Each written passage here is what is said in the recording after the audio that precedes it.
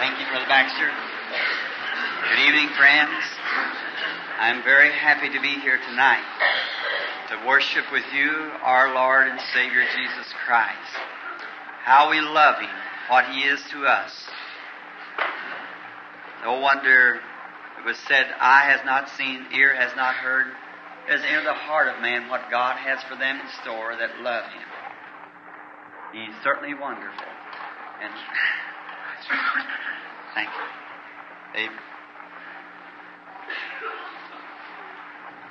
It's kind of strange to have a metal flower, isn't it?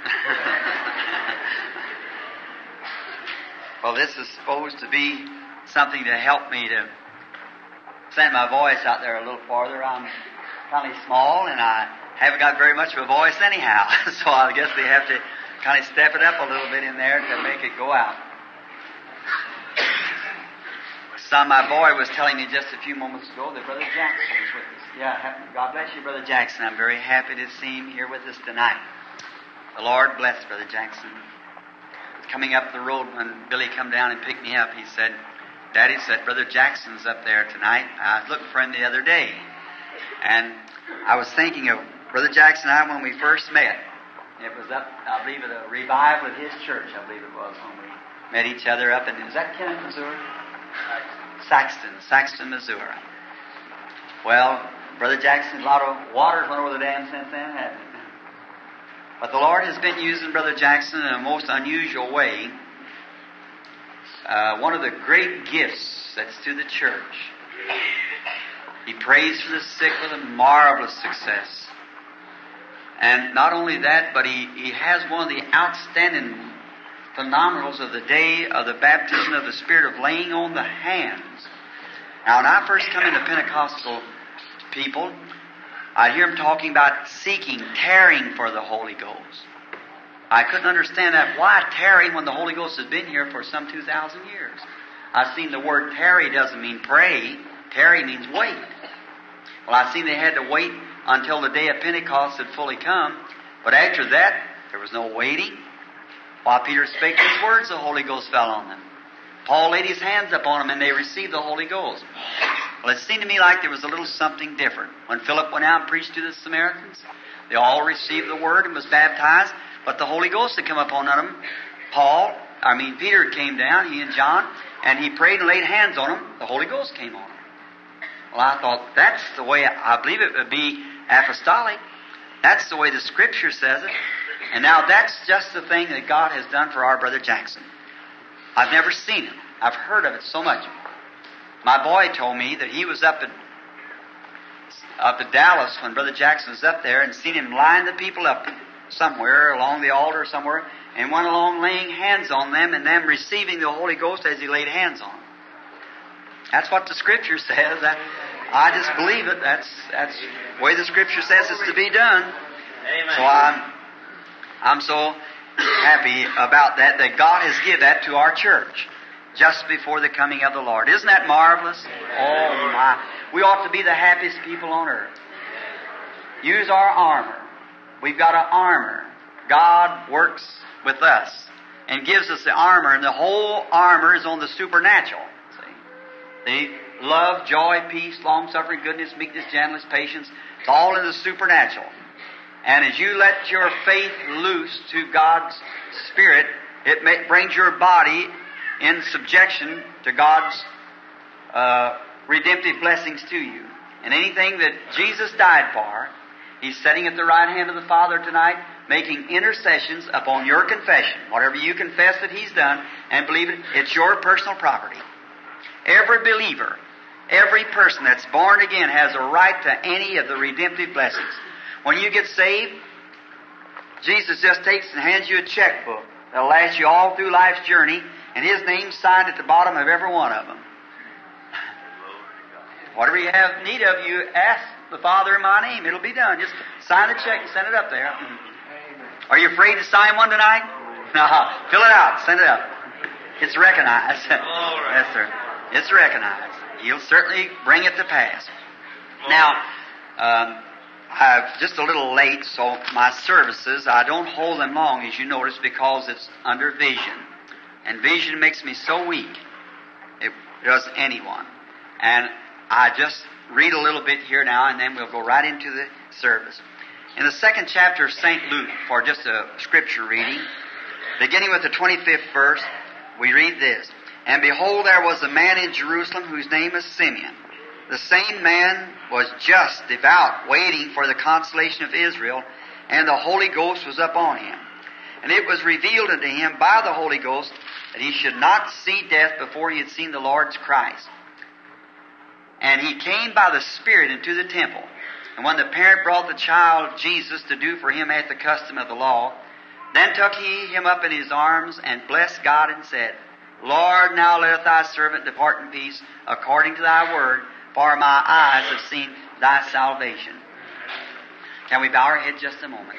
Lord Jesus, may we tonight, as your believing people that's come together here, looking for the second coming of our Lord to receive us into His glorious kingdom, where there will be no end to that great age. And now may we tonight, as Simeon of old, lift the Savior in our arms of faith. You've promised us all these blessings, and we believe that we receive them through faith. Forgive us of our shortcomings, our sin, trespasses against you, realizing that unbelief is sin. Then forgive us, Lord, of our unbelief. Help us tonight as we've gathered here. Different churches, different peoples, different nationalities, but the same God working in all of us. And help us now to receive of thy blessings, and may the Holy Spirit come take the things of God and pass that right out to the people, for we ask it in Jesus' name. Amen.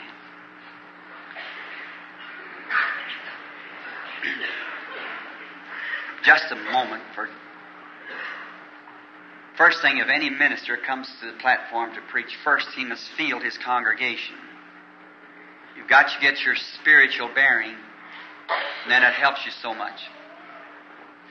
You can field out where faith is. I guess Brother Jackson's very familiar with that. But where you have faith. Now, in the scripture reading, we find an elderly man by the name of Simeon. We perhaps call him an old sage with his long white beard and hair, somewhere around in his 80s. And he was a very pious, religious person. And the Holy Spirit revealed to him that he wasn't going to die until he seen the Lord's Christ.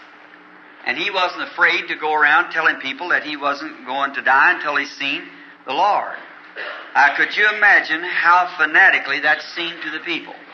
Well, I can hear some of them would say, the old fellow's he's kind of got old and his mind's give away, and that's the condition he's in. Why, look, even David looked for him, and all down what's been 4,000 years. And here this old man almost ready to go into the grave now says he isn't going to die until he sees the Christ. And here we are all over here under the Roman Empire, under government of the Romans, and the Christ isn't going to come now.